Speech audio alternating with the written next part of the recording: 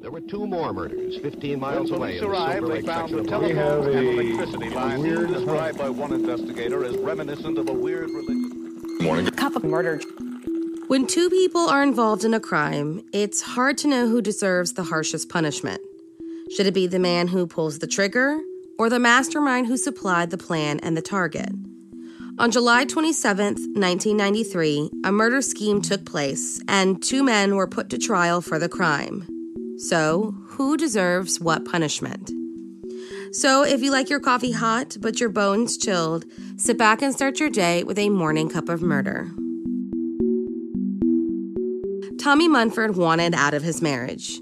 The pair had been estranged for 2 years, and he was ready to make it official. He also wanted the $50,000 worth of life insurance in the event of her untimely death. It's a tale as old as time. But he couldn't do it himself. He had been harassing his wife Ellen at her new boyfriend's house, so if she mysteriously died, he would be the first and probably only suspect. So, Tommy decided to approach a coworker, Guy Tobias LaGrande, one day while working a shift at Jay's Downtowner restaurant in Albemarle, North Carolina, with an idea to make some quick cash. If he helped do in Ellen, then Tommy would pay him $6,500 of the insurance money. And with that, a plan was set in motion. On July 27, 1993, Tommy Munford picked up his children from his wife's house with plans of a fun beach day, leaving their mother home alone. Just before grabbing his kids, he dropped Guy off in the woods near Ellen's home, carrying a shotgun. As he left the driveway, he honked one last time to signal his departure. Once the coast was clear, a few hours later, Guy LaGrande entered Ellen's home and shot her twice in the back, killing her. It wasn't long before the investigators looking into Ellen's death were led to Guy. He had apparently bragged to his friends that he, quote, capped that ass.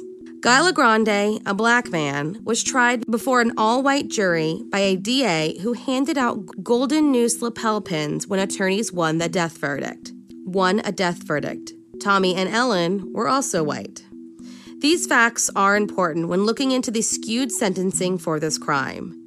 Guy insisted on representing himself, a notoriously bad move, wearing a Superman shirt, and called the jurors the Antichrist, and told them they could, quote, kiss his natural black ass, and to pull the switch and let the good times roll.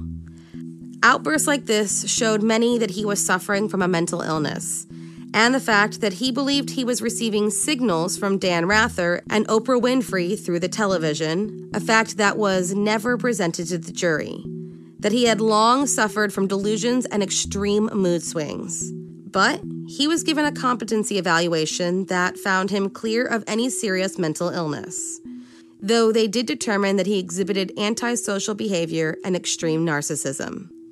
Other than that, he was described as a very intelligent man who could turn his frantic personality on and off when necessary, that he just chose to be on during the trial. On April 26, 1996, Guy Tobias LaGrande was sentenced to death for the murder of Ellen Munford.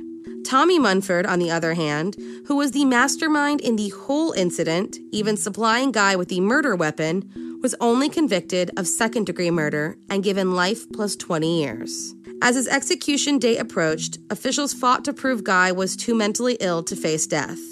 He was evaluated by a number of professionals, and finally, on July 1, 2008, the Superior Court judge ruled that Guy LaGrande was too mentally ill for execution. He will, however, spend the rest of his life in prison. Thank you for joining me in my morning cup of murder. Please join me again tomorrow to hear what terrible thing happened on July 28th. Don't forget to rate and subscribe and let me know how you like it.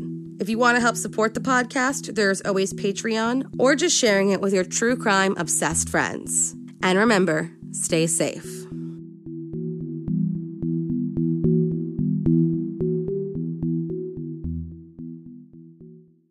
Thank you for listening to Morning Cup of Murder. This is a daily podcast that tells you what happened on this day in true crime history. In short, easy to listen to episodes that you can finish on your commute or while you enjoy your morning coffee. So make sure you check back every morning. My name is Karina. I am the creator and host. You can find Morning Cup of Murder on Twitter, Instagram, and Facebook. I have also set up a Patreon where you can donate a small monthly contribution to the podcast. All those links are in the episode description. Thank you again, and have a wonderful day.